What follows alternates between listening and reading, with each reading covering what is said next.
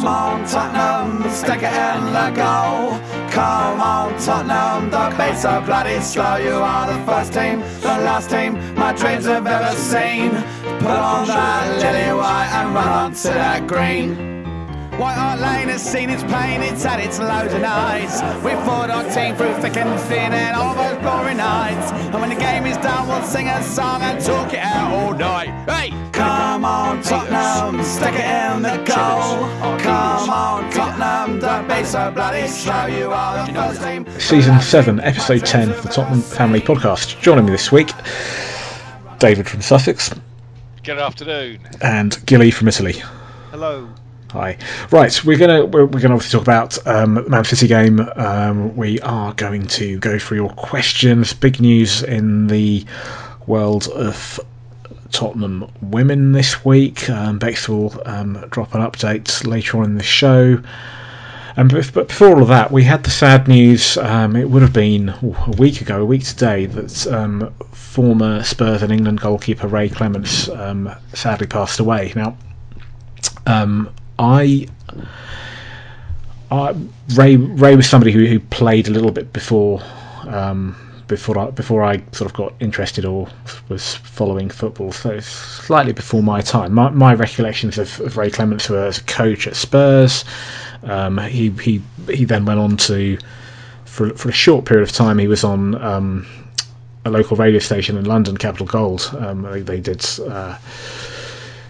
provided coverage of the London-based teams, and then he was at Barnet for a while, and then after that, I think Glenn Hoddle, around about '97, brought him into the England setup as goalkeeping coach, and he was there on the coaching staff for a very, very long time. But I've seen the clips like everybody else, but his playing career was a little bit before my interest in football. So if I come to you first, David, thoughts on Ray Clements? Yeah, when I go back and remember when he arrived, he took over at Liverpool. I think it was Tommy Lawrence, chubby lad, and this young goalkeeper from Scunthorpe was brought in. He won everything with Liverpool at that time, domestically, that could be won pretty much, and multiple times. And you could only admire him and the whole team. Suddenly, and as I can remember this, suddenly he turns up at Spurs, and I couldn't for the life of me work out why. Why did he choose? But why did he leave Liverpool in the first place? And why did he come to Spurs? And in fact, it's only my slight investigations recently did I find out that he was at Scunthorpe with Keith Birkinshaw, and that was the link. Keith Birkinshaw was the end of his career, and he was just started 16-year-old goalkeeper. So that was the link. But he was hoiked out by Liverpool. They were successful. With successful sides don't mess about. They upgrade as quick as they can. They brought in Bruce Grobbelaar, and we got him at the end of his career. Didn't seem like necessarily a great move, who knows, but he turned out to be a fabulous goalkeeper for us. He really did.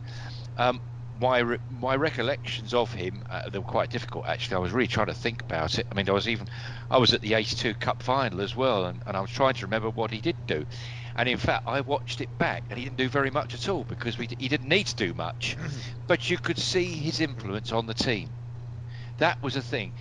That we had a very young side then, the likes of Miller, Roberts, Hoddle, the very young lad Mickey Hazard, Gary Brooke. All these lads were they were under 25, very young. So it was only Steve Perriman at 30 and Ray Clements, who was I think 33. But it was his influence, and I don't think it's any coincidence that we were. I know he'd won the cup in '81, but carried on winning things beyond that. I never remember him yelling at the players. I never liked goalkeepers doing that when they start to pontificate to them all as to what they didn't do when they especially when they make a good save, as if they'd saved him. He saved the team, and the rest of the team had letting him down. I don't like that much, but he didn't. He was always smiley and just talked to the players. I could see him doing it. I never met him. We've all heard about all the things that he's been to, people he's met, Very kind words, as much as I've ever heard of any player. Lots of kind words about him. A genuine, generous guy, and they've all said about this ability to talk to people and inspire people in the game. And I think I could see that on the pitch now. Now I look back, it's always a shame when you look back and then realise just how great a player they were. And you've only got to look at 5 league titles, 3 the European Cups, then 2 UEFA Cups, an FA Cup, and a League Cup. I mean, that needs a hefty shelf, doesn't it? It was also part. It was also part of the 1984. He didn't play in the final because he was injured, and obviously Tony Parks famously played, but he was part of that squad when we won the UEFA Cup against Anderlecht. I think he played most of the games, didn't he? I think up until the semi or something. I think. Sorry, should I come in now? Sorry, yes, absolutely. I mean, obviously, I remember him, growing up at Liverpool and the truly great Liverpool side, and he's a fantastic goalkeeper, all agile, great command of his box and everything. But I think just to pick up on something David said about influence, I think whenever you listen to Spurs players of that era talk about him, talk about his mentality, they talk about his organisation, that he really organised that back line, and that's where his influence came, because his great days were probably at Liverpool. I think he was 31, 32 when he came to Spurs, but and he started off, I'm sure David will remember, he struggled early on, didn't he? There was a drop catching the Charity Shield, dropped ball in the Charity Shield that we've scored, and Spurs didn't start that season particularly well. But he, that 81-82 side, in my opinion, I mean, I remember them, but I was a little bit too young to really understand what was going on in the early 70s team. That's still the best one season Spurs team I remember, 81-82. And as David said, him coming in, I heard Glenn Hoddle say he was like the final piece of the jigsaw of that up and coming late 70s, early 80s side. Yeah, he was a fantastic keeper. He was a true great goalkeeper in his day, and like many others say, does seem a really, really decent bloke as well. Gilly, how was he perceived in Italy? Was he much revered abroad? I mean, how did he compare, for example, to somebody like Dino Zoff, the great Dino Zoff? When I used to come on, we used to come on holiday in the summer holidays here for the whole summer holidays with my parents growing up. Yeah, everyone knew Ray Clemence, partly because of the great Liverpool side. I mean, they really were feared in Italy, as everywhere, and quite rightly so at the time. And Clemence is, I remember many times, because we spent most of the summer playing football. Everyone knew the name of Ray Clemence, and he was and still is really, really highly rated here. People of I'm in my mid-50s. People of my generation, everyone here who's interested in football will know Ray Clemence. Yeah, I mean, he's thought of as one of certainly the best of his generation. Among in any argument of the best of his generation, he would be in there, would be mentioned. I saw it on the thing about Zoff. Zoff is a national treasure. It's a bit that slightly different than probably Ray Clemence. Zoff is as a national treasure, he sort of transcends football in many ways. Great Dino Zoff, but he's certainly in that echelon, no doubt, in my opinion. I don't know what David thinks. It was a great shame that when he was around, he still got 65 caps when they kept swapping the shirts with Peter Shilton. That's right. Peter Shilton was highly revered. I've got a feeling some of that was to do with Brian Clough. Brian Clough brought Shilton in as a last piece of his jigsaw. That worked. He was considered that little extra piece that won them European Cups, and therefore I think he got the run on the England shirt partly because of that. So Clemence was really in his shadow, but as you say, of his generation, he really was one of the best goalkeepers. He was very athletic. Yeah, very athletic. Yeah. Tony Parks says that he was Tony, and I know Tony Parks played with him, and then he was a coach with him, I think either at Barnet or certainly called him into the England thing, so he might be biased. But I remember reading or hearing him say that of the two, Clemence was the more natural goalkeeper, and that Shilton, had to work hard. But for me, I think Ron Greenwood had it right when he was switching them, because that you couldn't. It was just a personal taste, probably. You really couldn't. You really couldn't separate them. And I think Clements, that Liverpool side, one year they let in 16 in 42 league games. I mean, they really were exceptional. And so he didn't have that much to do. But when he was called upon, in some ways that's harder for a goalkeeper, from what I hear, than when the shots are raining in at you all the time. And the other thing they say, I mean, he was a sweeper keeper before it was even thought of, And so he was ahead of his time in that sense. I don't know who was better, Shilton or Clements. There was nothing between them. So here's a question for you both, and you just mentioned the word sweeper keeper, and I know that football has evolved, and for example, now there's a lot of emphasis on not only playing it from the back. Actually, if we go back, rewind a bit, go back to 1992 and the back pass rule, that changed things. You couldn't pick it up. And then from there, we've got a situation now where keepers aren't just having to be able to kick the ball when it comes to them, but they're actually looking to start play from the back. So what was a different game, I suppose, to back then. But then a lot of the fundamentals of goalkeeping are still the same. You catch the ball, you make a save, you organise your defence, that sort of thing. So with that in mind, I suppose it's difficult, maybe it's unfair, but how does he compare to particularly English keepers today? And I'm not necessarily his spell at Spurs, but even before that, Liverpool and obviously England. How does he compare to the English keepers that we've got at the moment, and maybe the last 10, 20, 30 years? Because I'm always reminded by people how at that point in time when Clements was playing, obviously Shilton, you mentioned, had 125 caps, and Clements had 60 odd. But it was that period we were blessed with really, really good goalkeepers, Joe Corrigan, various others, and perhaps now less so. How would he compare in today's game to the goalkeepers that we've got at the moment? It's funny because you were right, Gilly. You just picked up just now about playing out or sweeper keeper. That actually defined his game, really. I don't think people spotted it at the time because they hadn't got a reference point. Now we've got a reference point where the goalkeepers play, and I think he could have done that quite comfortably. That's why I think his son turned out to be quite a good footballer, because I think Ray Clements was quite good with his feet, and that was the difference with Peter Shilton. I wouldn't have rated him coming out. He was probably a slightly better shot stopper, but not as good coming out. He was more of a gymnast, Peter Shilton, whereas Clements was more of an athlete. So all that hanging off the doorway to try and make his arms longer. That's right. He did. Do you remember? He did. He said he did, didn't he?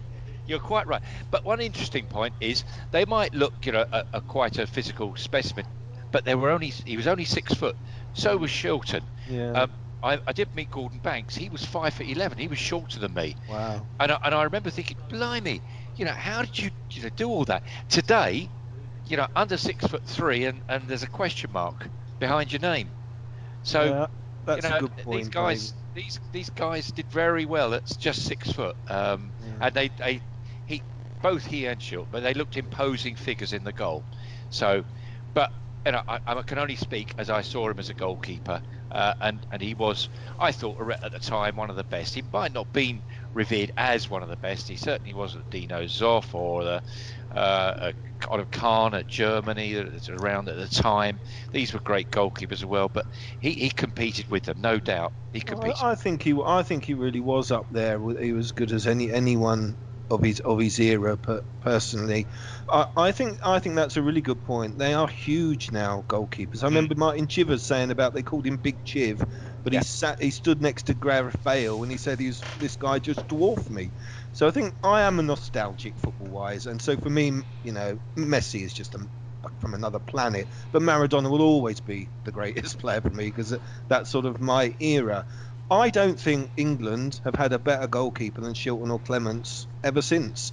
People might say Seaman, but if you're looking at what you were talking about, Javid, about You know, the new elements to goalkeepers, like with their feet and everything. I doubt whether Seaman would have been as good as Clements. And indeed, Clements started out as an outfield player, you know, into his teens. I think it wasn't until his teens that he went in, early teens, probably late 11, 12, early teens. He went into goal, so he was an outfield player. So I think he would probably have been, as David said, would have been better than Shilton, better than Seaman, and all those at that element of the game. I always thought Shilton was flashier with his saves than Clements. I thought Clements, I don't know because I don't know enough about goalkeeping, but I always thought maybe Clements' positioning was a bit better, that he didn't quite need to. If you look at a lot of his great saves, they're vertical in that he's tipping them over the bar, the ones that I've seen in the last few days, whereas Shilton's are more full length because he's probably not in as good a position. But I'm just speculating, you know, I can't pretend to be, you know, a goalkeeping coach or anything. I'm really little. I you know, I couldn't. I wasn't much good in goal. Much to say, he was an excellent servant for Spurs. Yeah, and he remained with Spurs. He remained more with Spurs than he ever did with Liverpool, even though they revere him, and rightly so. But he remained with Spurs for years, and has done for the last few years, still with Spurs. I mean, I do think he wasn't as good at Spurs as he was at Liverpool. Then, you know, he was exceptional at Liverpool, but he was, like David said, he was very, very good for Spurs as a goalkeeper, let alone as a character and a leader. I mean, of Spurs, I think Jennings is always, again, as a nostalgic, you know, Jennings will always be the best Spurs goalkeeper for me. But I think in terms of at Spurs, I would put Hugo before Clements. But if you look at Clements' overall career, then I might well put Clements just that bit ahead of Hugo. I think we won't appreciate Hugo in lots of ways until he's finished. And he's, since, I know it's been said before, I'm sure David or Jav or someone or all of you said it on the pod this season, since Project Restart, he's been fantastic.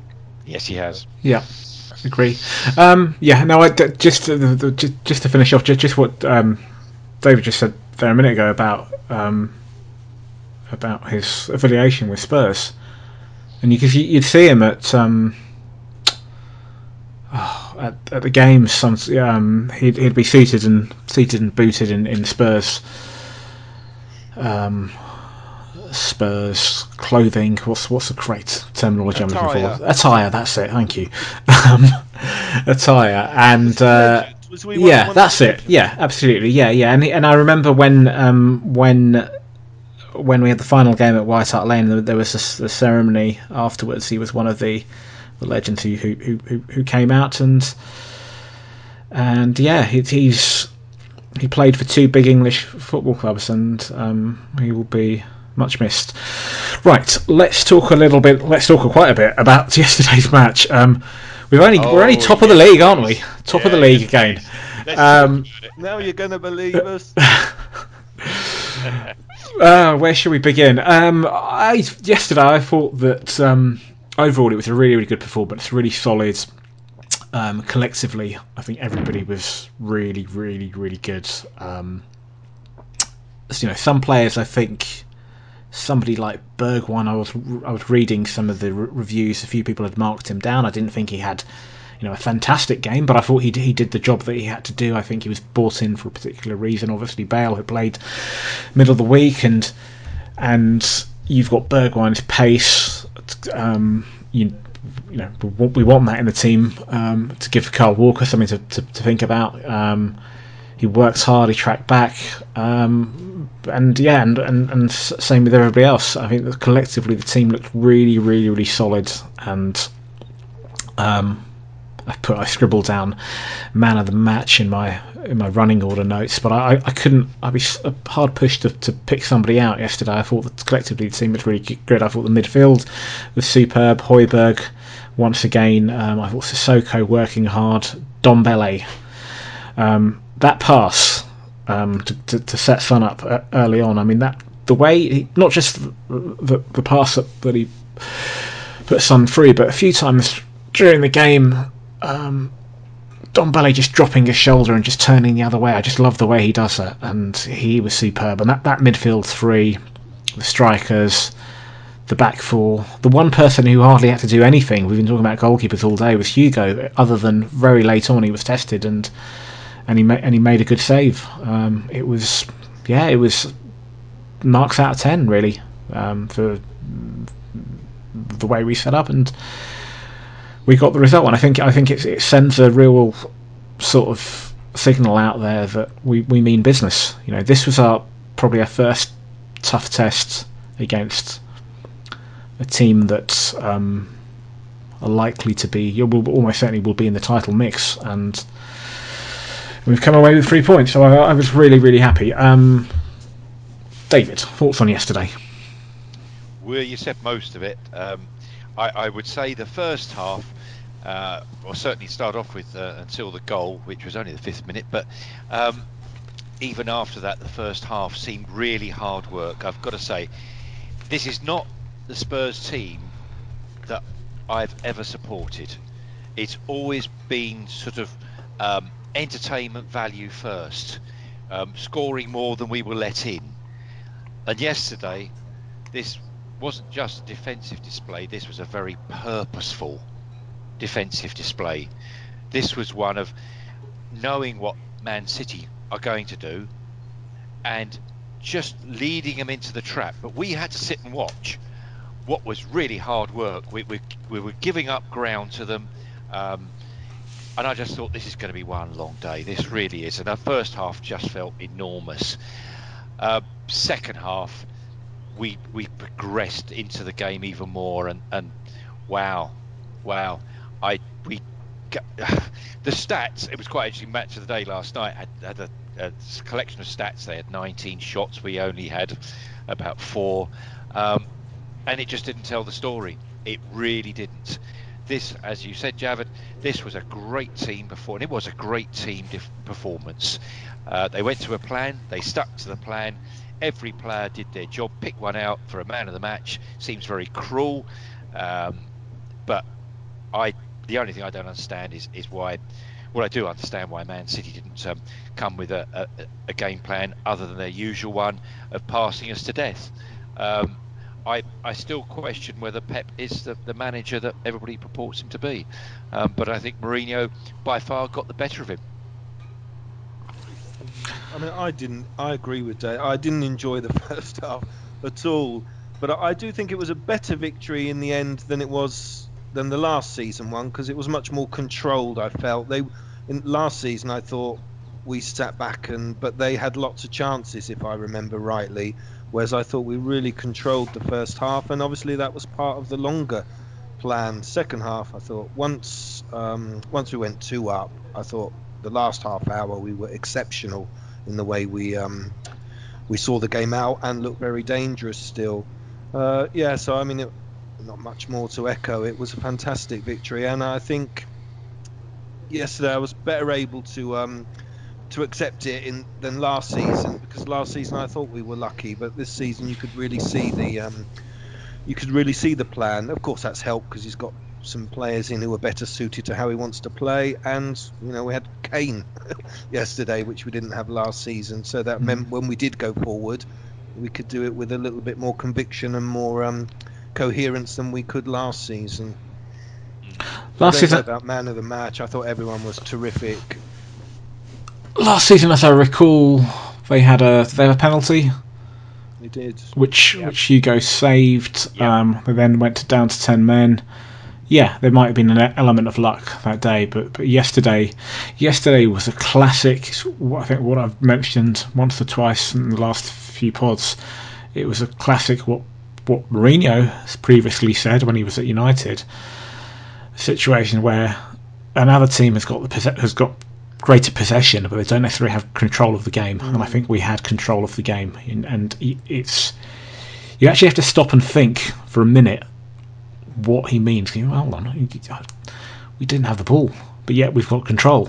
And yeah, that's precisely what we had yesterday. The only thing that worried me was we still let them have from set pieces 2 glaringly, headers that really they should probably both have scored, and that's been a problem with us this season, as we all know.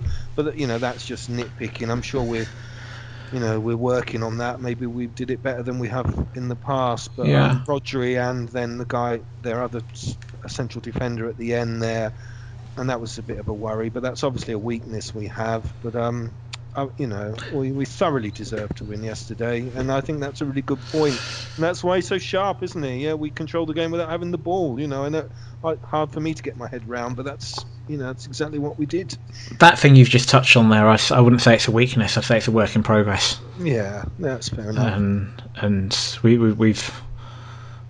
improved. I'd like to think on that side of the game since the beginning of the season, where we were conceding goals at home from what Mourinho described as lateral free kicks. I never heard the phrase lateral free kick before, but there you go.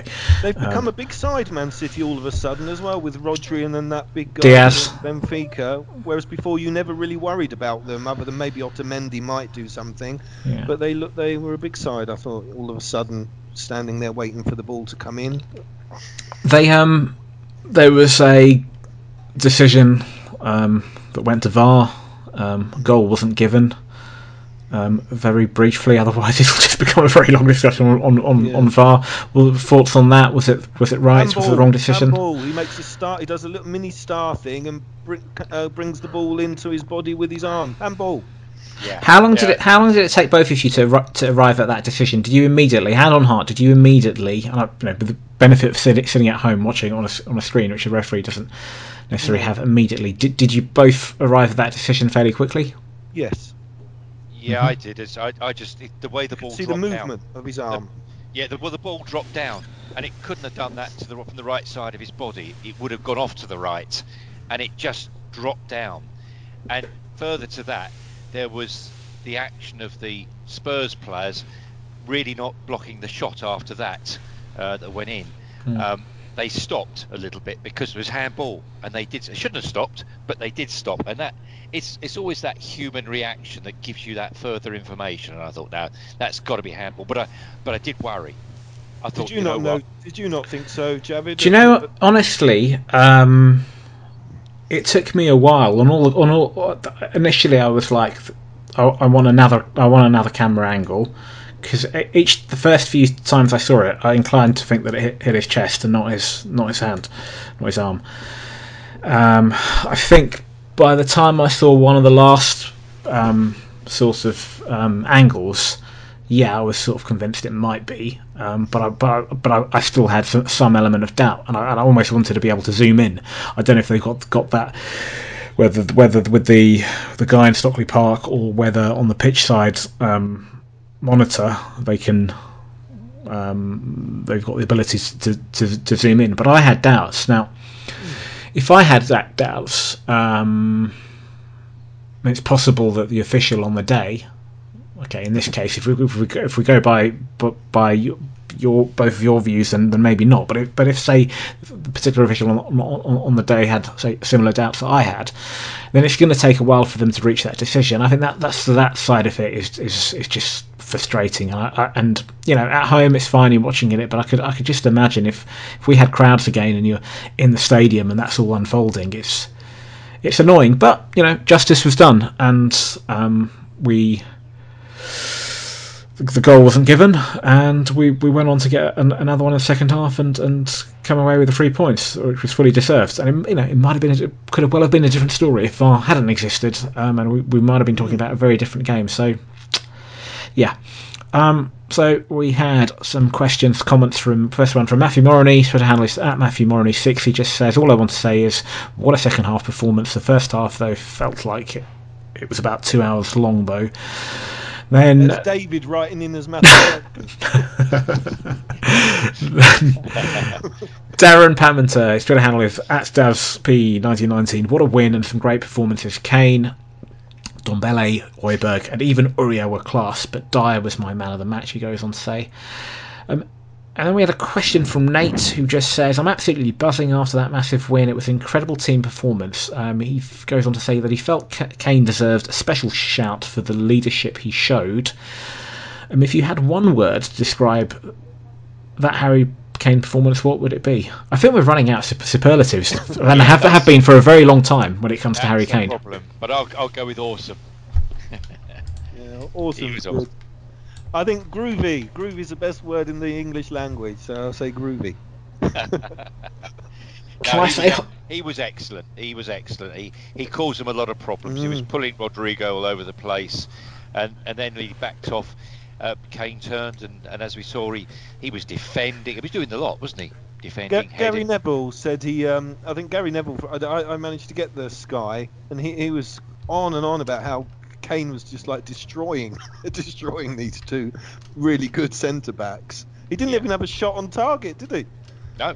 Other than the disallowed one. I mean, I thought the two goals are really, really interesting because people are saying, I've heard people say now, oh well, you've just got to go deep with Harry. That will sort him out. And if you look at the first goal, they followed Kane in, which left a space behind. For the second goal, which had a warning from the throw-in that he sent Son through, which when he took it round the keeper, Yes. they didn't go with him. Maybe Rodri or one of the central midfielders, someone there needs to pick him up.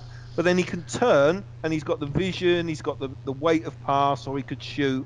So you're damned if you do, damned if you don't. You've got to man mark him like he's Maradona or something. But then, because he was like David said, was awesome. He can hurt you in so many ways. Yeah, he's just brilliant. He's just so intelligent. He's just his awareness of everything that's around him. From what he's got to do as a striker in terms of awareness of being in where to be in the box. That's the difference between somebody like a Kane and a Janssen. Kane would always find himself in those positions, even just for simple tap-ins. But it's more than that. It's his awareness to drop off into deep positions to provide that conundrum for a defender. Do I stick or do I twist? Do I stay or do I go? And creating that bit of space for other teammates to exploit. And his passing his vision is second to none. And I can't remember which of you said it, but at the outset, his all-round play is defending. Not for the first time this season. Who can forget the game against Burnley when he had that clearance off the line? Superb. Just a complete footballer. And I've said this on the pod earlier this season. I said it last night on social media. I tweeted as a reply to a tweet from a BBC sports journalist who's, I don't know if I can say it. I suppose it's not.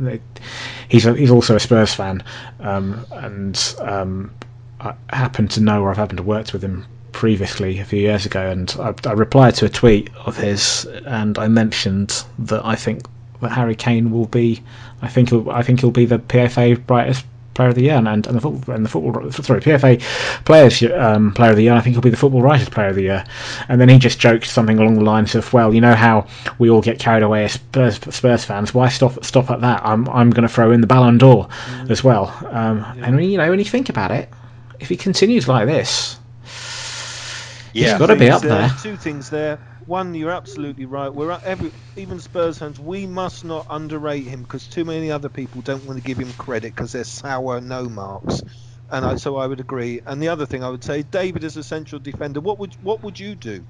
Would you go with him? Would you stay? What would you do? Call a midfielder in? What would you do? Oh, yeah. Because he's just unplayable at the moment, isn't he? Yeah, he is. He is. And I've seen players. I mean, Manchester United, Harry Maguire was pulled with him. He drew the foul. He was there, drew the foul, then put the ball down for the free kick, and off Son went, and he left the gap. Maguire did. So that was seemingly a mistake by going with them. And then yesterday they didn't go with him, and he hurt them then. So yeah, what do you do with the guy? I mean, defending. There's nothing you do about that. The bloke's defending, but that's the thing. You see, he's got. Harry Kane at the moment has got Son doing a lot of his work in a sense that he's a danger. So if you're too often watching Kane, Son's gone behind you, and his running was. I mean that goal. I mean sublime, wasn't it? Absolutely sublime. I just say the little lob over the defence, one touch for Son, but what a lovely bit of movement by Son, and it was just one touch, left foot through the keeper's legs.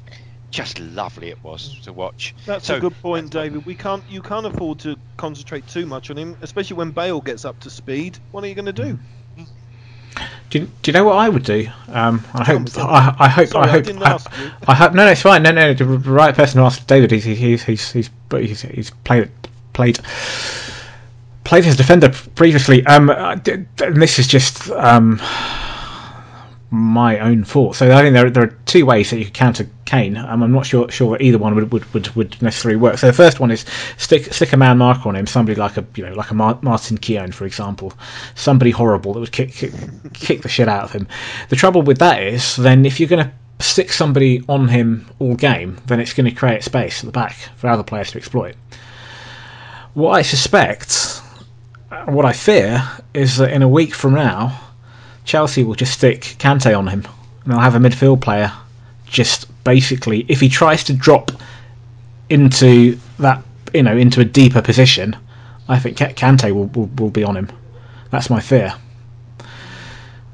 I don't know what you feel about that, David. Whether that's a possible game plan that Chelsea might deploy. Well, yeah, I'll be happy with that, because if he does take Kane out of the game, you've got Son, possibly Bale, then to have to deal with, and he's not there. That's the problem. I'm going back now to the 2015 League Cup, when Mourinho, of course, was manager of Chelsea then, and he knew the danger, and Kane just stood up there with the centre backs, and they put Kurt Zouma into the holding sort of midfield place in front of Kane, so they starved him. But Kane didn't come short in those days. And that's the difference now. If you try sticking someone on him a bit, or making he just comes short so far forward. I mean, as a centre-back, do you want to end up actually on the toes of Højbjerg? Because that's where you're going to be if you're not careful, right up there. That's why you'd possibly leave it to a midfield player rather than a centre-back. Well, I know, but even then, you're taking a holding midfield player and bumping him right up the top there, leaving gaps for Bergwijn or Mora, Son and Bale, because they can do the job. And I'm sure Bale, if he gets up to speed, as you're saying, can do a hell of a job that Kane does with knocking the ball in the net with a one pass into him, and he'll be away. So I think there's plenty of danger, and I think that it's a good shout to say the Ballon d'Or. If you stopped it now, I would find it difficult to argue against Kane. I think, yeah, if you stop the count, stop the voting right now, to coin a popular, I think that certainly domestically, I think he's head and shoulders above anybody in our league at the moment on current form, and I think he's a good shout to be somewhere in the top 3 or top 5 for the Ballon d'Or. The trouble is with that, you've got Messi and you've got Ronaldo. So if you're an exceptional player and you're exceptional all season at a really high level and doing that consistently, even then you might not win it because you've got those two. We'll see how that. If he has a good Euros, then. But I think you're right about the football writers. I think he's at the moment. I agree with you. I think he's head and shoulders above everyone in the league as well. And there's some really good players out there. I would agree. I'd love to see him get football writers, players. I don't know. Right. So we've got a little bit more possibly about yesterday's match, but I then sort of want to segue into, and we sort of slightly touched upon it when I mentioned Kante. I want to talk about the upcoming matches against Ludogorets, but particularly actually Chelsea, and talk a little bit about Toby Alderweireld, who went off injured yesterday, and who will come in for him, and obviously take more of your questions. But before all of that, it's been quite a week for the Tottenham women. So with some news about big developments in the world of Tottenham women, here is Bex with this week's Tottenham Women's Update. Hey everybody, it's Bex to give you the news on what's been happening with the Spurs women. It's been quite a heavy week. So last Saturday, the women played Bristol City in the league. It wasn't the best game. We conceded an early penalty, pulled it back. We were 2-1 back, and then only in injury time for Bristol City to score, because Spurs looked like they had the win, so they kind of laid off a little bit. Which is not ideal. That was followed by a midweek Conti Cup game against Arsenal, where we were 2-2 at full time, and then lost 5-4 on penalties. So we've not won a game this season, which is a little bit disappointing. But no matter, because in typical Tottenham style, what we've done is we've picked the same date that Poch left the senior team last year, and we've used that date to sack Karen Hills and Juan Amoros from the women's side of football. It's not a great surprise. Our performances this season have been absolutely diabolical, and to not have won a single game, I think, tells you exactly why they've gone. The timing, though, was absolutely exquisite. So in comes Rhiannon Jones, who was a member of Phil Neville's squad at the Lionesses coaching team. She's previously had coaching experience at both Leicester and Arsenal, so that's a tad disappointing. But hey, the women's game is a lot more contained. Hopefully Rhiannon will be able to lift us from the bottom of the league table. Not quite bottom, but there's not a great deal in it. Tottenham women are 11th out of 12th. We've played 7 and we have a whole 3 points. The only team that's propping us all up is Bristol City women, who have played 6 and only have 1 point. So much as it's not nice to dwell on the misfortune of another team, for God's sake, Spurs women at least win a game. That would be lovely. It isn't until the 6th of December, and that's a league match on a Sunday afternoon at 2 o'clock. At home at the Hive in London, and that's to play Brighton and Hove Albion Women FC. So, with any luck, a change of management, and the fact that Rhiannon's got a couple of weeks before she has to, she's got time to maybe adjust the style of play or instill a little bit of belief or confidence into the players. Hopefully, that will bring us a decent result then. As ever, I am on Twitter at BunchesBex, but that's the big news from this week, a change of management. Thanks, bye-bye. Welcome back to the second half of the Tottenham Family Podcast. Thank you, Bex. Right, we've got Ludogorets and Chelsea coming up.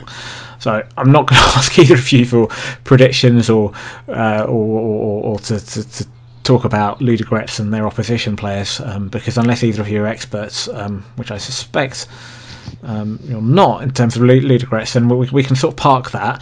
So I do want to talk about the Chelsea match. And the only thing in relation to Ludogorets, I suppose, is what team will, because there will be changes, what team do you think Mourinho will pick for that game, and what team do you think Mourinho will pick for Chelsea next Sunday, and how do you see that going? On that front, obviously Toby went off injured yesterday. Seems to be a groin injury.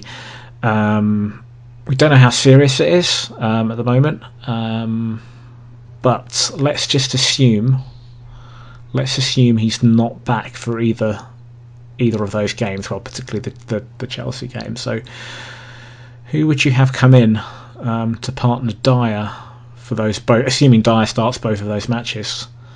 I don't think he will. I think Dyer needs a rest for the Chelsea game.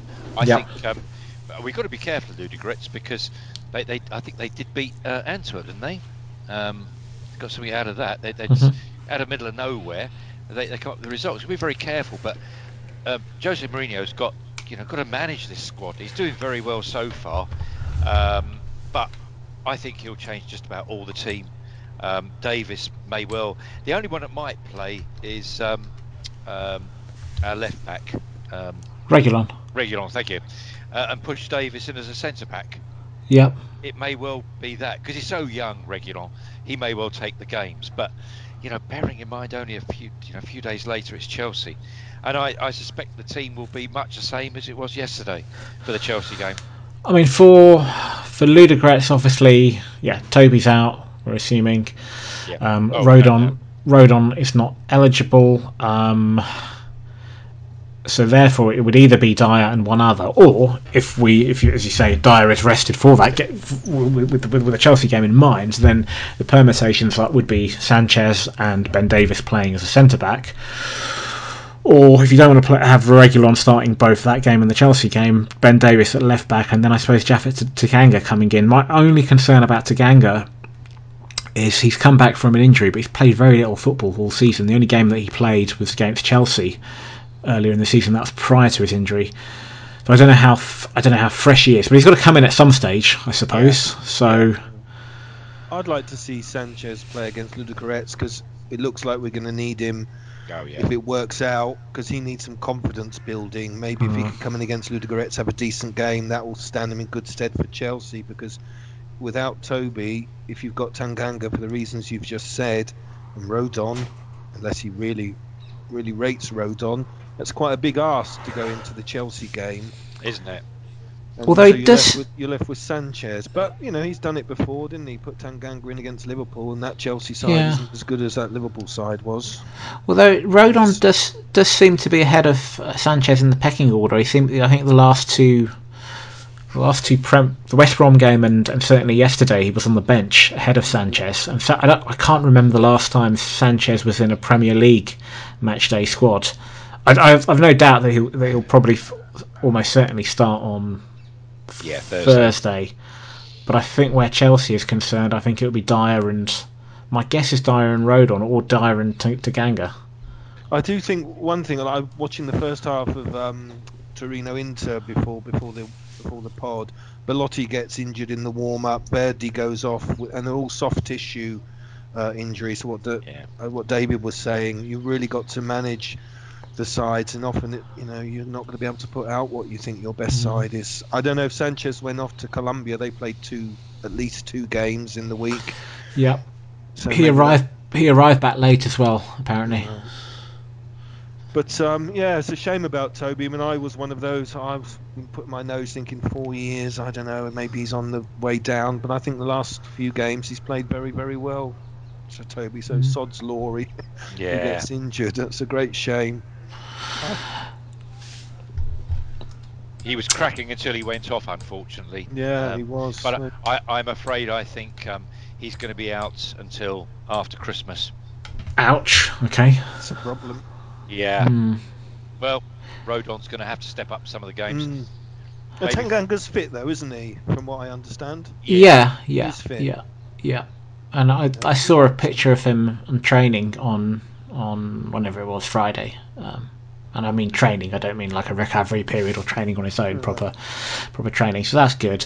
Yeah. I'm a little bit more optimistic about Toby in that I think that sometimes with Jose there's mind games, and also with Toby, he put out a tweet yesterday which seemed a little bit optimistic. I don't know, maybe I'm reading too much into his tweet, but we'll see. I really hope he's not going to be out over the Christmas over that period where we've got lots of games. And I think him and Dyer, those last 2 or 3 matches, I think they've really I think it's 3 games out of 4 where they've kept a clean sheet in the Premier League, and they've got a good understanding, and I think that's going to be a bit of a blow. But let's turn into Chelsea then. Apart from Toby, and obviously we've had some discussion about who's going to partner Dyer for that game. Assuming everybody else is fit, do you pretty much see the similar sort of 11 that started yesterday? Yes. Yeah, and I think Bale will be on the bench again. Bergwijn ahead or Mora ahead of him? I think Mora. I've got a feeling it'll be Mora this time. Although Mora will probably play on Thursday, so maybe not. Maybe it might be Bergwijn. It won't surprise me. I mean, if it keeps me thinking, then Chelsea got to keep thinking, haven't they? So I must admit, for Chelsea, they'll possibly bring in there's that centre forward, the ex-Arsenal one. Oh, Giroud. Giroud, yes. I would if I was him. If Toby's not there, I would consider Giroud. He's often done a lot of damage to us and going in a more aerial route. But I hope he doesn't. He might wait for the last half an hour and do the damage then with Giroud. But no, it's a big miss, Toby. I wouldn't be surprised to see some people in who we might not normally think, because he's now, like I say, with these soft tissue injuries that lots of people are getting. We've got Arsenal after that. We've got Liverpool coming up. Yeah. He's really got to manage because otherwise people like Toby more people are going to be out. So like I say, sometimes and I'm sure with the medical team, sometimes you're going to think, look, he might be a better player in more form, but you're gonna store up problems for you for yourself later on if you don't leave him out. That might even happen to Harry. Might need a rest. I mean, he played 2 pretty much full games for England again. I would say I would think Ori has outperformed Doherty this season, and I think so. I would keep him in. Yeah. Sissoko again. We've said it. We are a pod who has often championed his looked at his positives rather than his negatives, and that chemistry is looking good in midfield. You just want to try and get Lo Celso in as well, somehow, but that's the difficulty. But he works there. I thought he had another tremendous game. I thought everyone had a tremendous game. Every now and again there was a sloppy pass from all of them, but it really works, doesn't it? I think Lo Celso will start on Thursday, and Mourinho will continue to rotate him and Ndombele, as we saw yesterday. Ndombele coming off after however many minutes, Lo Celso coming on, and I think it'll be vice versa for the Ludogorets and then the Chelsea game. That's the thing, we rely on getting a good start against Ludogorets. If we get a few goals, then you can start putting on the subs and resting players again, so that the Chelsea game doesn't seem quite so difficult, and getting players ready for it. Yeah, we possibly might have Lamela back by then as well, maybe. Yes, he'll want to play him against Chelsea, I bet. Yeah, I mean, I actually think I was going to say I sort of disagreed. I think Bale might come in for that game rather than Bergwijn, depending on how. I mean, it made sense for him not starting yesterday. He's played a few times for Wales recently, so that's fine. I think he'll feature on Thursday, probably start the game. My inclination was it will be Bale, but if Lamela is fit, he did start the United game with a forward line of Lamela and Son and Kane, and I think there was another game where Lamela featured as well. I can't remember which off the top of my head, but Mourinho likes Lamela. But we shall see. Yeah, you're spot on. Much will depend on Thursday and how quickly we dispatch. If it's going to be like the Antwerp game, and suddenly you get some of the big names who have been rested having to come on, then it slightly changes things for Sunday. That's why Mourinho was furious, because he got not just a game plan, but he got a season plan there. Right, so we've got the players now, we rotate, we win that game, then we go on to the weekend and we play our best team, and suddenly he had to change everything and then still didn't win it. He were not happy, and it was that future plan, damn, I'm going to have tired players. We're top of the table, so at the time of recording this pod, it's right now about 5 to 4 UK time. We're currently top of the table, and we might still be top of the table depending on the results in the Liverpool-Leicester game, which will kick off in about 3 hours from now. Anything other than a Leicester win will mean that we remain right. a draw or a want them both dropping points. Either a draw or a Liverpool win would ensure that we remain top for the remainder of the week. With Chelsea next, just looking at them, they're starting to hit some form. They've got the same goal difference as us. They're only 2 points off us. Very briefly, prediction for next Sunday. Lampard's got the better of Jose twice so far. This as Chelsea manager, actually 3 times as Chelsea manager against. Not the League Cup. Against Spurs, and then did he not do him in the League Cup? But Josie got the better of him in the League Cup, as I'm saying. I was thinking of, you're right. Yeah, I was thinking of, that's right. I forgot about that. I was thinking of the third occasion that I had in my mind was when Lampard was managing Derby. All right, yeah. And they played United, but you're absolutely spot on. Yes, he has got the better of him recently, in the most recent clash. Predictions for next Sunday. When I looked at this I'll say running, but to Christmas with all these fixtures, you knew, don't fool yourself. We will drop points in amongst that. There's no way we're going to win all these games, And I thought, well, if I had to be pushed yesterday, I'd have said a draw. I put us down for a 1-0 win on the predictor, but I'd have put us down for a draw. And if we do do that will do well. And I would say Chelsea, well, probably a draw again. You know, we're just not going to win all these games, but it's surprising me. Jose has surprised me. You're seeing a steal come into the side. You know, Harry being one of them, little foul. So, you know, a draw would do me. You know, I'd settle for that. We can win them all. If you beat Man City like that yesterday, there is nobody there at the moment. Liverpool aren't hitting form. Chelsea are a little bit in and out. We have the capabilities to win those games, no doubt. But to keep winning them week after week is too big an ask. Somewhere we'll drop points. Yeah, I mean, I think we might well draw at Chelsea. I imagine we'll go similar to what we did last year, but I just think we're a completely different side than we were last year. Oh yeah, we're going to be so much better at that tactic. We've got players who are better suited, like I said earlier. They know what they're doing, and we've got Kane and Son, so maybe it's not such a bad tactic, you know. But yeah, I think we'll get a draw. I've only seen Chelsea live once. That was against us, because I'm not interested in watching them otherwise, and they seem quite patchy as well. Sometimes really good, sometimes not so good. You know, they've got a lot of new players, and they're taking time to gel. I think all three, none of the three results would surprise me, probably. I think a draw would be a very good result away from home against them. Basically, you don't want to, if you're playing the top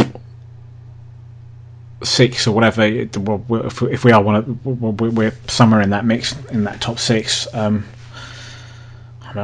including, when I say top 6, I'm including Arsenal in that, but it's questionable whether they're a top 6 team. But if you're playing the likes of the Manchester clubs or Liverpool or Chelsea, these are games where play them twice over the course of the season. If you get maximum points, fantastic. If you get 4 points, that's very good as well. To be honest, if you come away with 4 points, then the other team hasn't gained any points over you over the course of the season. So I think a draw would be a perfectly credible result away from home. How do you think he'll set up, Jav? What do you think he'll do? I mean, Mourinho. Yeah. Last year we were incredibly negative last year, weren't we? But I do think we're better placed to carry out such a. Yeah, I think that. I mean, last year we're gonna. I think almost certainly we'll give them the ball and we'll do what we did against City and hit them on the counter. But I think the difference between this season and last season, well, one of the differences, there are so many, but one difference when we played them, for example, at the Bridge, we didn't have Kane was injured then. Yes. I think possibly Son was injured then as well, because it was after the Villa game. Yep, so Son was injured. We didn't have an outlet up front. We had sort of Mora and Dele. We ended up playing with a back 3, which really ended up being a back 5. We had Jaffet Tanganga at right back that day. I think Jan might have gone in at left back, or maybe it was left of a 3. They really had us penned in that day, and I think it's going to be a completely different game. So yeah, if you had to push me, I'd probably say a draw. I think they're good. I think Chelsea are good going forward, but I think they're a bit shaky at the back. I think that I agree with you both. I think that would be a really good result. Draw away to top 4 to 6 side. We don't need to win. People saying with this run up we've got, you don't need to win all of them. You could even lose one. Oh yeah. Everyone's going to be winning and losing. Yeah. Drawing. We've only lost one game all season at the moment, right? And if we're going to lose, that's after what? 9 matches. That's a quarter of the way almost of the season. Yes. I'm going to say that we'll probably at least lose one more league game for the remainder of the campaign, right? At least, okay. Where that's going to come, I don't know, right? But I would rather it come against, I don't know, I'm just picking out random name, Wolves away, okay, bad day, Boxing Day, had a little bit too much turkey, and we don't turn up. I'd rather lose that and drop some points there than lose to a rival or somebody that's going to be in and around the top 4. Obviously, I'm making a massive assumption that Wolves are going to be nowhere near the top 4, but I suspect they will be sniffing. There'll be one of those teams like Leicester, etc., that will be, particularly this season with it being so open. Right, let's just dive into, we've got quite a few questions. I'm trying to get through them as quickly as possible. Lee Marston, his Twitter handle is @LeeMarston81. How do you feel about the mid to low block we are using with the counter-attack football? Well, I said earlier that I'm just not used to it. I can't ever remember Spurs playing this way as a tactic. I mean, we might be penned back by better teams and it looks that way, but it's a hard watch. I knew this was going to happen. It is a hard watch, but the payoff is watching us win 2-0 yesterday. And if we're going to do that, yep, bring it on. I'll live with it if we keep winning. So yeah, I'm okay with it. Yeah, like all of us, I'm used to, and that's how I want Spurs to play, on the front foot at all times. I can forgive an awful lot, and often have over many decades, if we're going for it. That's how I like to see Spurs. But this is what Mourinho is, and so I think he's probably got the best idea, and it will depend on the opposition. We won't play mid to low block against some mid-table down teams, but he will do against the top teams or teams in and around us, and that's probably, to be honest, he's probably right. In terms of winning at the moment, you have to say he's probably right. So yeah, how do I feel about it? I'd rather we just attacked everyone in cavalier way, but that's easy for me to say. I think, much like Southgate, I like us to be on the front foot, playing attacking football all the time. That being said, there were occasions under Pochettino, for example, where we'd come up against some of these top sides, and I wanted us to do exactly what we did yesterday and play with a sort of mid to low block, and we didn't. Having said that, there were also times when we did. For example, I think the 4-1 against Liverpool, the games against Real away, where we set up, where we did a very un-Pochettino type thing, and we ground out a result, and there were occasions where I wish we did that a little bit more under him. So I think there is a place for it. I can see the merit of it. So I'm fine doing it sometimes, but I just don't want it to be all the time. And there are occasions where I want us to be, when we do have the ball, I want us to be a little bit more adventurous, particularly against the lower sides. I think, very quickly, last season we got upset because we were doing it at home to Norwich and Southampton, weren't we? And we're in a much better place now. We don't need to do that now. I know all the reasons why we did it: injuries, confidence, whatever. But yeah, that's what I don't like. But I agree with you. I'm a nostalgia. We'd be relegated if I was manager. It'd just be ridiculous. So he's right. Of course he's right. If you take somebody like Sir Alex Ferguson's United team, squashbuckling football, always attacking, often, sometimes very good at counter-attacking teams. But even then, there were occasions. For example, I remember there was a period of time where they kept playing Juventus, who were when Zidane was at Juventus, and they were top side at that point, and Juventus always got the better of them. United were, for all the quality they had at that time, they were a little bit second best. They were a little bit inferior. So it took a while for them to learn how to play against some of these teams, and with time, they adopted. On occasions, or sometimes, parts of a game, they would adopt a maybe more cautious, more pragmatic approach, and that's part and parcel of football. I think you need to be able to do that. You need to be able to know how to play in another way, because you can't always expect to play one way, and because sometimes you'll come unstuck. That was clever yesterday, wasn't it? The Højbjerg Sissoko making 4 central defenders. I don't think I've noticed that. But have you noticed that we've done that before? Rather than, did you know Højbjerg and Sissoko sort of sat right just in front of Dyer and Thingy? And I can't remember us doing that. Certainly not as well before. I thought, oh, this is good. And then Gary Neville someone made the point, and I thought, oh, that's really good. That to stop those slide rule passes. I don't know what you thought. I wanted to ask you, because I just thought, I've not really noticed that before. I've seen it time to time. I remember a game against Milan years ago when Redknapp was manager, the second leg of the quarter-final. I remember Mourinho. I don't think it just worked so well. I just thought, oh. Yeah. Okay, let's. Was that against Milan? You were saying with. I was going to say against Milan in in the second leg of the quarter-final. Right. Not quarter-final. Second Yeah. round match, last 16. We'd won the first tie, crouched in the San Siro, and then we were defending a 1-0 lead at White Hart Lane, and it was just really backs to the wall stuff that day. We did it then, did we? I can't remember now. Gosh, that's a long time ago. Something. I just remember us defending really deep. I don't know if actually whoever was in the midfield that day. I don't know if it was Modric Probably or Huddlestone. Hudson, Genius, people like that. Would have been them or Modric. I can't remember exactly. Anyway, question from Andy Ireland. Now this one, I think he sent a couple of weeks back on the back of the West Brom pod, and I didn't get around to reading it. So we'll sort of address it now. He just says, "Winning ugly. Is this a new Tottenham? As I feel this is something we've always lacked." Yeah. It's as a simple answer, yes. Yeah, Andy. Yeah, thanks for your question.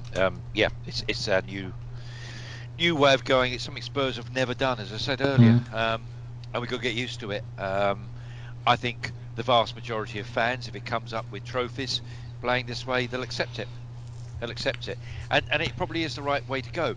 Now, if you said 2 or 3 years down the line and more money's invested and slightly better players are coming in, maybe the fans, as they're winning trophies, will want to see more expansive play. Then it'll be different. But we this soft underbelly that has been our accusers' byline is now being changed by Mourinho. That we don't have that soft, and it certainly didn't yesterday. I mean, it just thou shalt not pass. That's all our central sort of midfielders and backline. Just put their foot in every time. Thou shalt not pass. So that's the sort of football we've got to get used to a little bit more. Yep. Do you think you two in the stadium, do you think it would make? I've heard this said before, but you two, obviously, as you still going before COVID, what would you be feeling? What do you think the crowd would have an effect? Not against Man City, maybe, but against other teams. Would that? I've heard that said. What do you two think? How would you be? Well, I don't think there'd be any difference to what we're saying now. You think, I want expansive football, but as we score, and yesterday, I'd have just the same opinion. This is what a great result. That would be my overriding emotion, is the win, not the way we played. And that, I'm sure, is what most Spurs fans feel. That overriding emotion. We've mugged them. Pep is sitting there looking like almost a broken man. Well, he did. He's just sitting there looking at it, and he just didn't know what to do. And he still tries to make out at the end there that we were the better team and we're playing better. And I thought, mate, you've been mugged here, and you didn't have an answer. That adds to the pleasure.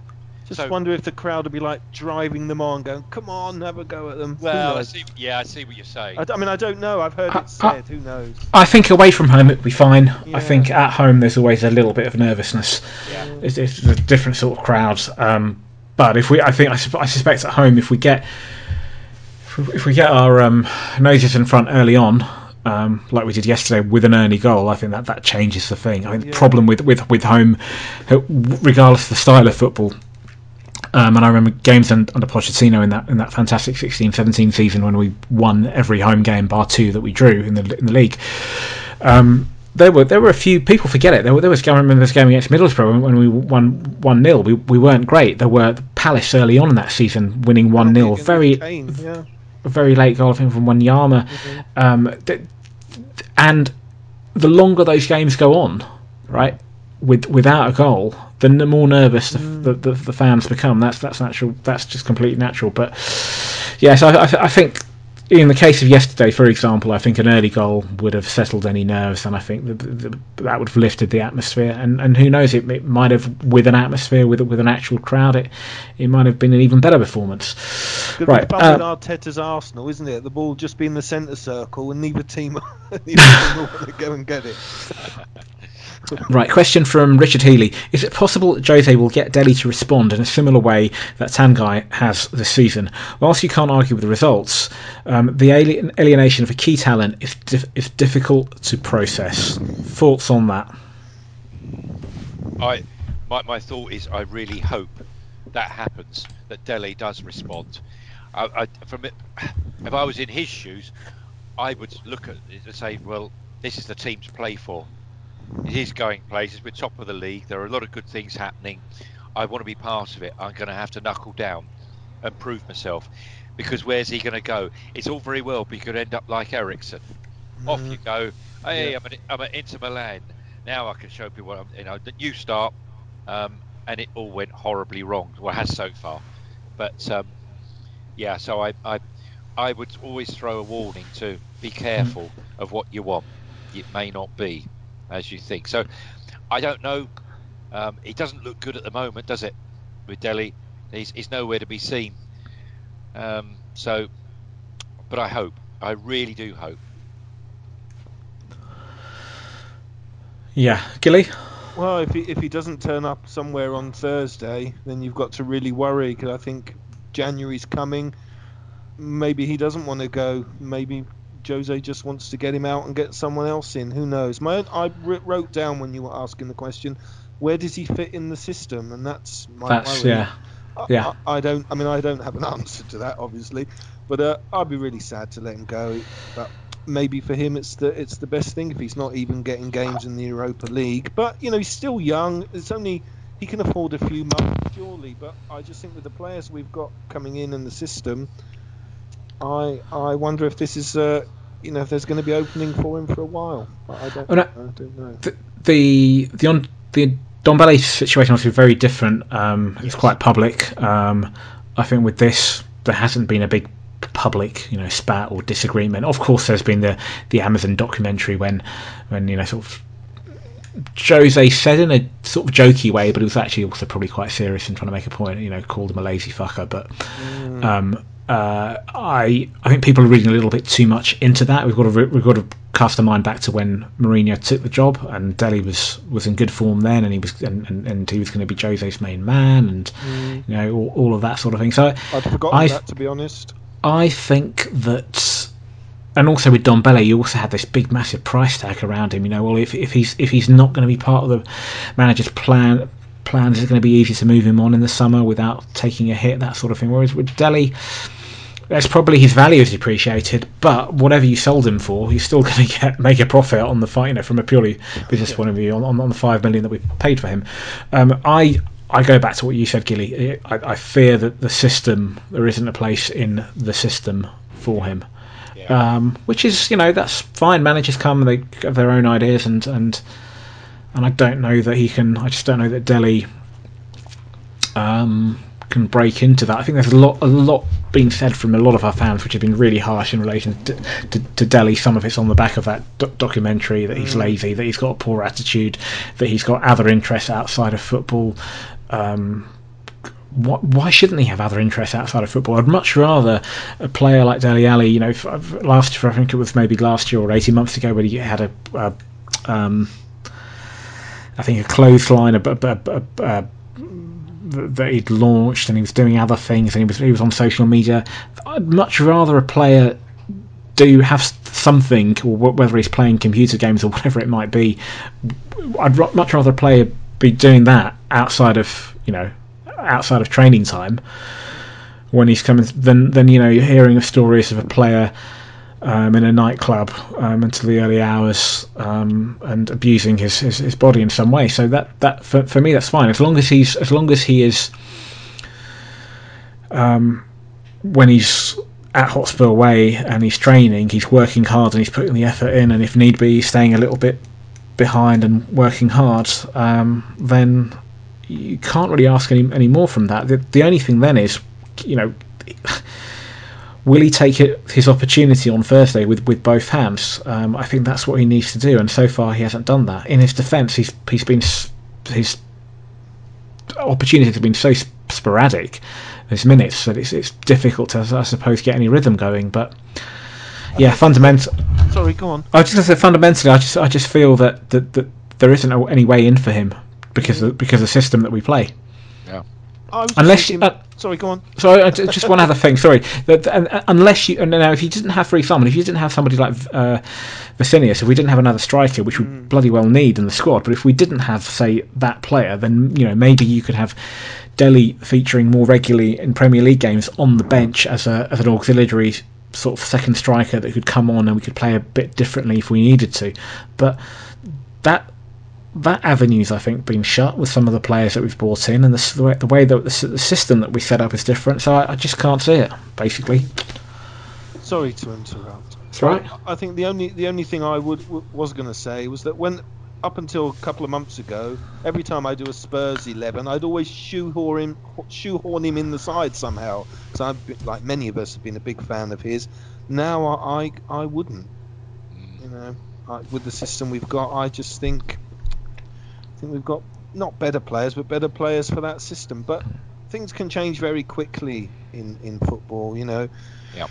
There are a couple of injuries, which touch wood, but these are going to happen they're happening to all clubs. All these injuries. He will get chances if he hangs around. I'm just thinking, depends how much rush people are in, whether it's him or the club or whatever, with the transfer thing coming up, and how much for us it's to play for Tottenham's everything. But if he's getting sounding out from other clubs, maybe he'll think, well, it isn't for him.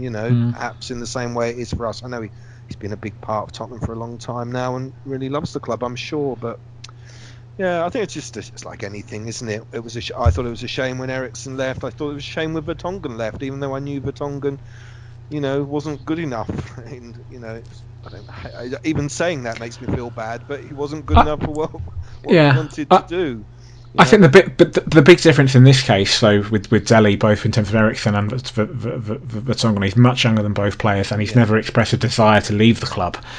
But he just can't get into the team at the moment. Some of that is form, some of that is can't get into the Europa League team, Javid. That's the problem. He's not. Then he needs to do more in training, I guess, or he needs to change the way he plays. He needs to adapt. Right, final three questions. I'm just conscious we need to just get through these. Right, John Steggles, what score out of 10 would you give the season so far? So I'm just going to say 8. I'll say 7.5. Well, I would have said 7 before yesterday's game. I'm giving it an 8 now. Why am I giving it 7.5? We're top. 8. Okay, all right. We'll all go for 8. I think it's been good. How many games so far? Nine Premier League matches.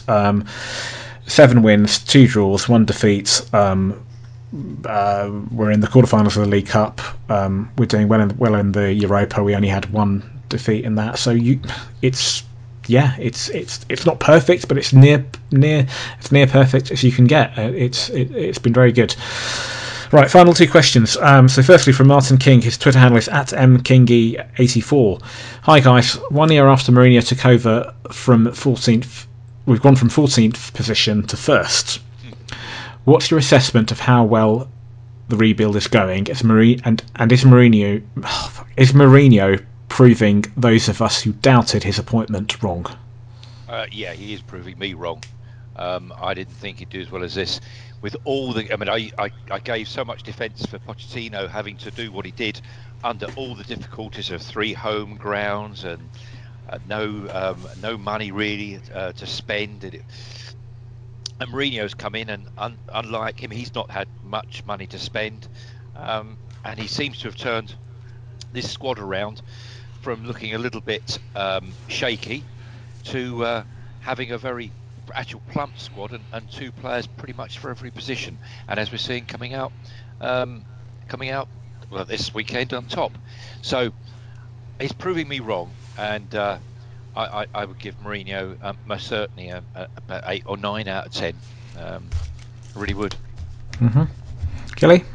I think, I am one of those who thought the guy was washed up in terms of winning big trophies. I did think he'd his style of play just wasn't what the style of play that the teams who were winning things were doing. But he does seem to have pulled it round so far, and we've definitely got, like I was saying earlier, we're playing similar ideas against, say, the big clubs, but we're just much better capable of carrying out the plans he wants because of the players that we have, that he's brought in, and Kane and Son being fit.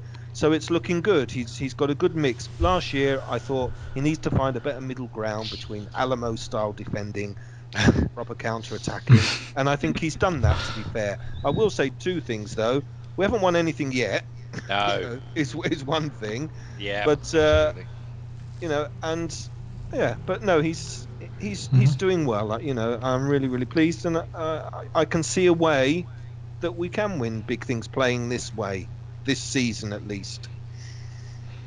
Okay. Final question. Jav? What about you? You haven't said. Well, I mean, when it comes to Mourinho, it's quite contentious. Look, briefly, in a few words, I didn't agree with the appointment. Right, that's not going to change. But he's here now, so we just get on with it. Yeah. In terms of how he's done with regards to the rebuild, so he inherited Pochettino's rebuild that Pochettino started last summer belatedly. For whatever reason, you can say that it was a failure of him not dipping in the transfer window earlier. You could say it was a failure of the board not backing him any earlier. That 12 months, I think, really proved costly when we didn't. Those 2 transfer windows when we didn't buy anybody. We didn't shift some of the players or try to shift some of the players who needed to be moved on. But that rebuild started last summer with Lo Celso and Ndombele coming in, but that was always going to be the beginning of it. There was a lot that needed to be done, and he's continued and taken that forward. And yeah, we're in a good position at the moment. That's where we are. It's quarter of the season, and has been played, and we're in a good position. So that's really it. Nothing more to add on that for now. So final question is from Darren Paminter, another one from him. Great start to a tough run of fixtures, but can we dare to dream? League champions 2021? Difficult to say. Well, the year ends in a 1. The year's going to end in a 1, so come on. It's long overdue. I'll be very quick. The fixtures are tough. What I would say is, even if we lose a couple, we're not out of it. Don't panic. If we win all 6, we'll all go. We'll all get really, really excited. But even if we lose a couple, I'm not worried. I agree with you. I think we really are moving in a direction where we can pick up lots of points. Anyway, I think it's a bit of a fallacy that you have to beat all the other top 4 teams. So I remember, I don't know if it was the last one and I think they won 1 out of 4 against the top 4 or 5 as were then that season. But I agree with what Jav and David has said earlier. We look like we can pick up points. We know what we're doing, and I think that's the difference with the end of last season. So yeah, I'm always dreaming, Darren. Always. You've got to dream, got to enjoy this. It'll all go wrong anyway, so who cares? You've got to enjoy it while it lasts, mate. Well, quite. I'll do the same as Mourinho. Take one game as it comes. But yeah, if you don't enjoy yesterday, then go and find another sport, because it's not doing it for you. You've got to take the lows to enjoy the highs. We'll have a few lows yet, but yeah, dream, please dream. It's possible. Of course, it's possible, and it's very much more possible today than it was on the first game of the season. That's for sure. Yeah. I don't want to be rude, David. Were you in short trousers when we won the double, or when we're in the early 60s when we were great? Yep, I certainly was. I was in short trousers. I don't mean to be rude. I'm getting on it's myself. all right. Most people would question whether I was wearing a short skirt, but it's just the short trousers. Trust me.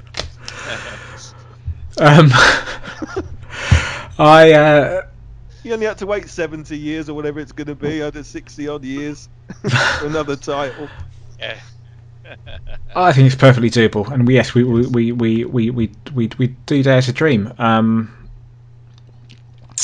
I think that, yeah, I get absolutely right, Gilly. I think if we do lose 1 or 2 games, which I'm sure we will over the course of the season, there's no point suddenly getting despondent about it. And if we draw, for example, next week against Chelsea and other results, and looking at the who Leicester are playing, for example, next week, and Liverpool, there is a potential that if we did draw next week, that we might drop to 2nd or 3rd. That's fine. That's absolutely fine. Right now, I'll take a draw next week. That's a really good result. We shouldn't get carried away. It's great. It's a great feeling to be top at the end of or towards the end of November. Or you could arguably say October, because the season started in real terms. It would be October because the season started a month later than it normally does. It's a great feeling. Don't get me wrong, but it means sweet FA. It's 9 games into a season, so let's not get carried away with that. Let's not get too despondent if suddenly we drop a few points next week by drawing to Chelsea, which is actually a very good result, and then dropping a few places. There's a lot of football to be played, but I think we're in a really good position with the most consistent team in the league so far, with the best team in the league. That's what the table's saying, and that's what the table might. Never lies when we're not. Table never lies. So it doesn't lie now. And that's with a quarter of the season played. So and by the very nature of this season and the way things are, it feels very open. Yeah, I don't think 90 odd points like the last two seasons. No, and if need to have to win every game, you know. Yeah, and I think that if it had been one of those seasons, I don't think we would get that. We would get within a whisker of either a Liverpool or a Man City, for example. But if it's going to be a more return to normal, then a more open season, then I think that we can and will. Yeah, I think we'll win the league. That's it. Just said it. There you go. Yeah. Right, the next podcast, which we're recording a week today, the same day that we play Chelsea. Given we're going to record it shortly after the match, maybe about an hour and a half after the game, so it'll be late on a Sunday evening, and given the nature of that, it probably means that if you do have questions, if you've got any general questions that you want to get to us, get those to us either before or as soon as you can after the kickoff, because it will be one of those pods where it's going to be so soon after the game that it'll be a little bit of a tight finish in terms of questions, but that'll be the next podcast. Until then, thank you, David. Yep, thank you very much, Jeff. Thank you, Gilly. Thank you. Until next time, this has been the Tottenham Family Podcast. Come on, Tottenham, stick it in the goal. Come on, Tottenham, the beats are bloody slow. You are the first team, the last team my dreams have ever seen. Put on that lily white and run on to that green. White Hart Lane has seen its pain, it's had its loads of nights. We fought our team through thick and thin and all those glory nights. And when the game is done, we'll sing a song and talk it out all night. Hey! Come on, Tottenham, stick it in the goal. Come on, Tottenham, don't be so bloody slow. You are the first team, the last team my dreams have ever seen. Pull on that lily white and run on to that green. Oh, we've seen them come, we've seen them go, the names up on our shirt. Gods have failed as men are hailed and faces in the dirt. Now gather round and sing it out and we'll talk out all the hurt.